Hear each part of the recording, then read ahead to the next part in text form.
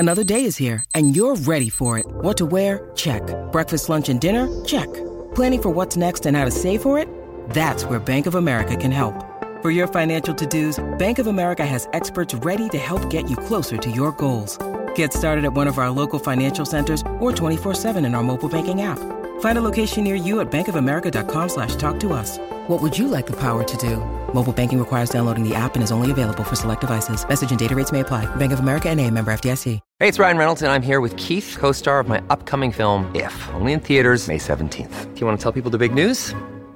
All right, I'll do it. Sign up now and you'll get unlimited for $15 a month and 6 months of Paramount Plus Essential Plan on us. MintMobile.com/switch. Upfront payment of $45 equivalent to $15 per month. Unlimited over 40 gigabytes per month. Face lower speeds. Videos at 480p. Active Mint customers by 531.24 get 6 months of Paramount Plus Essential Plan. Auto renews after 6 months. Offer ends May 31st, 2024. Separate Paramount Plus registration required. Terms and conditions apply if rated PG. This is Optimal Living Daily, episode 1254, How to Increase the Volume of Your Brain and Make Optimal Decisions, Part 1, by Benjamin Hardy of benjaminhardy.com, and I'm Justin Malik. Happy Saturday. Welcome to one of the only podcasts in the world where blogs are narrated to you for free, like an ongoing audiobook with lots of different authors, and kind of like bedtime stories, but not when you're going to bed. Well, possibly you're going to bed. And with permission from the authors. It's an award-winning podcast thanks to you, but I'll keep this intro nice and short for the weekend. Let's get right to it and start optimizing your life. How to Increase the Volume of Your Brain and Make Optimal Decisions, Part 1, by Benjamin Hardy of benjaminhardy.com. Perhaps the biggest myth in Western culture is that we are born with a fixed and intrinsic personality, that who we are when we're born is who we'll be when we die. This view is extremely dominant among baby boomers who grew up in homes and with parents who had been absorbed in trait-based value systems. In chronological order, let's examine the dominant leadership theories over the past 180 years. In the 1840s, the great man theory of leadership assumed that only men could be great leaders. If you didn't have that trait of being a man, you were not destined to be a leader. Your nature is fixed and you have no ability to rise up to challenges or grow into your goals. This theory was the pervasive and cultural belief system for nearly 100 years. In the 1930s and 40s, the trait theory of leadership assumed that people are born with certain qualities that make them excel in leadership roles. The obsession with traits continues. Although the dominant theories in academics have shifted over the past 80 years, common practice shows that most businesses are continuing to operate in the 1930s and 40s. According to Harvard Business Review, the use of personality assessments are on the rise, growing as much as 20% annually. The dominant view continues to be that people are who they are and that you can't change them. There continues to be, for most companies, almost a complete disregard for the power of context, environment, and the ability to radically transform people.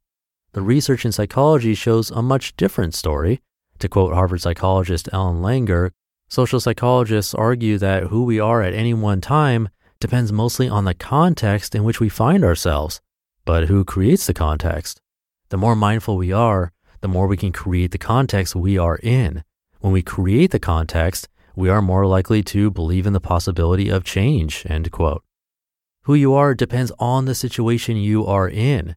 In one situation, you're one person. In a different situation, you're someone else. Your greatest power as a person comes when you realize you can create the situations around you, that you can alter your own environment. According to Dr. Marshall Goldsmith, quote, "If you do not create and control your environment creates and controls you," end quote. Very few people take ownership over their context. This is your creative control. You can change your surroundings and your inner states. Both are connected. Very few businesses intentionally design their culture, but instead build their businesses around personality types, which then go on to unconsciously create a culture that has no power because it wasn't designed intentionally. When you create your situations, you then are made aware just how much power you actually have to transform yourself.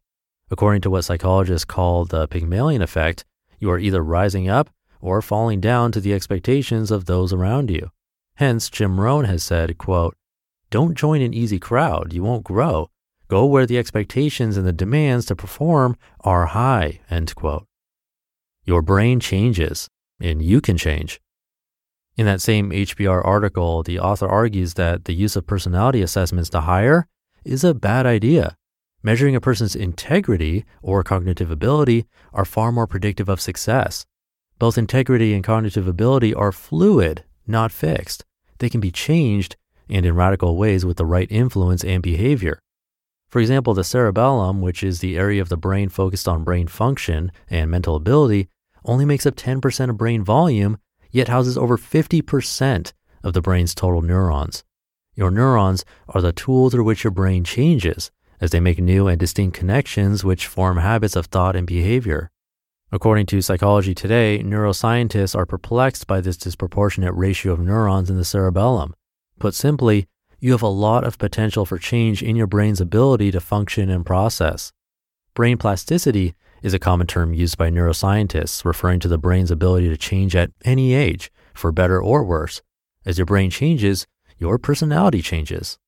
Research has shown that physical exercise and increased fitness can improve brain functioning by literally increasing your brain's volume, blood supply, and growth hormone levels. Pushing yourself mentally strengthens the connections between neurons, improving neuron survival and cognitive functioning. Put simply, if you push your body and mind regularly, your brain will literally change in size, dimensions, and connections. Interestingly, routine activities do not challenge the brain, but actually keep it stuck. Doing the same thing over and over isn't optimal for growth. To quote Napoleon Hill, a good shock often helps the brain that has been atrophied by habit, end quote. Good habits will take you a long way, but not if they become too routine. You'll get stuck. You need to continually be pushing yourself to the next level of difficulty. You can't get stuck in one mode or role. As you advance yourself, you'll need to take on new roles and continually reinvent yourself. Take what you've learned and use it to propel you to new heights. To quote Leonardo DiCaprio, every next level of life will require a different you, end quote. What made the Beatles so brilliant? They never plateaued. They never got too routine with their work. They always reinvented over and over.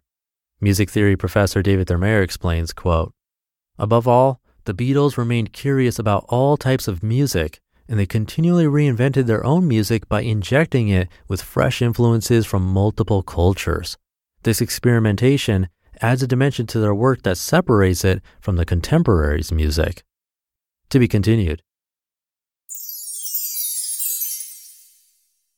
You just listened to part 1 of the post titled, How to Increase the Volume of Your Brain and Make Optimal Decisions by Benjamin Hardy of benjaminhardy.com. I'll keep this ending nice and short for the Saturday episode. I'll just quickly mention that we're doing a 30-day decluttering challenge this month right now, and another challenge will happen next month with prizes for random people participating. You just need to be on my weekly newsletter mailing list at oldpodcast.com to hear about it. Thank you for being here and listening every day, including the weekends, and I'll be back tomorrow to finish up this post where your optimal life awaits.